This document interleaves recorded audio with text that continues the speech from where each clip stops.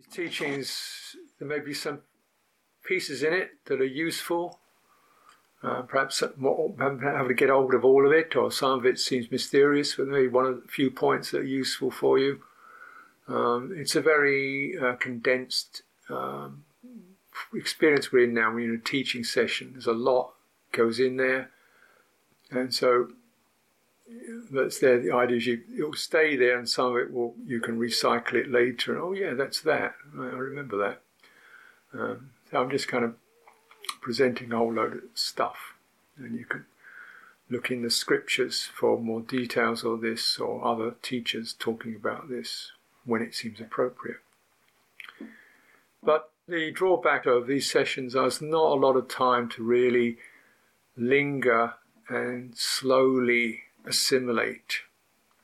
And actually this is the nature of the process is it's not as fast as what I've been talking about. It doesn't operate at the speed of thought. The process is slower, of a slow inclination, and the citta to get subtler and more steady, and learn to linger and mull over and hover over until subtler things are revealed. The arising and passing conditions is revealed.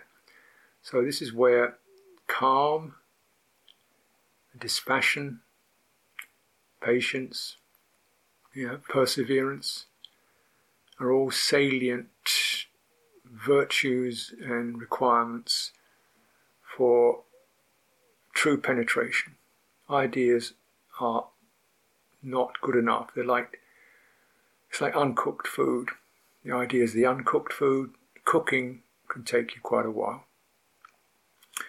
So I'd like to use this last section of the session just to do some cooking. I'm not going to add any more new material. And so one of the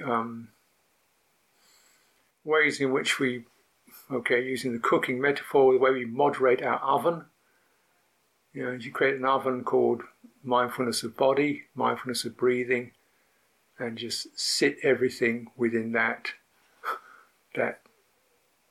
So time in meditation is much more measured not in terms of minutes or seconds, but the rhythm of breathing. And generally, as the breathing slows and deepens, the slower and more deep the breathing is, the quicker the realization is. It's almost contradictory. The slower you go, the quicker things unfold. The more moderated and soft and steady the energy is, the sharper and clearer and more penetrative your vision is, because you're essentially allowing the tight bonded energies of the citta to open, unweave, therefore things can be seen much more clearly. This unweaving, this unbinding of the citta from its complexities is a calming, dispassionate process. It's only through that we can see through it, through its fetters and bonds. If it's still so tight and activated, it's very difficult to get in there. And if our meditation itself is also tight and activated, it doesn't open up. So we need to sit in a presence that is dispassionate, that is calming, there's a steady energy to it. And just begin to discern what arises. Now, using the breathing,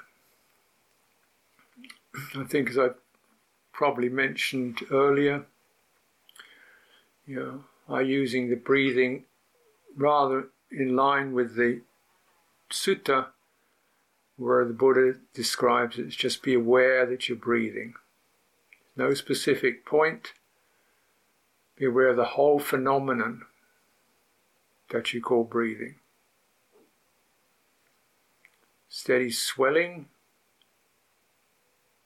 pausing, subsiding, releasing, pausing, swelling, rising, opening, pausing, releasing. However you describe that energy process moving in your body. And relaxing whatever you don't need and whatever is obstructive, relaxing your shoulders, relaxing around your eyes. Anything that can be relaxed that you don't need, relax it. If it's your fingertips, relax those. If it's your feet, relax those. Any degree of tension anywhere in the body will definitely be felt in terms of the body's energies. So you want to be discerning your solar plexus,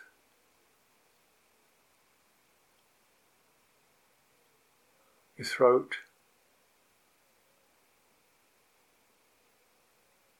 tongue, hands,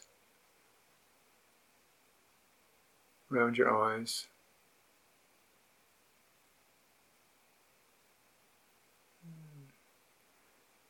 Anything there that you can just let go of. And so if you do this steadily, attending to the process of breathing in, breathing out,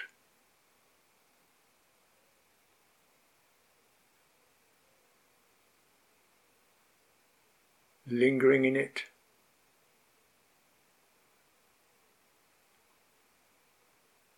sensitive to it,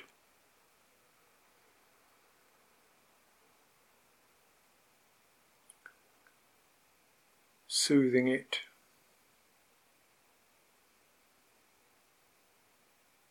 enjoying it.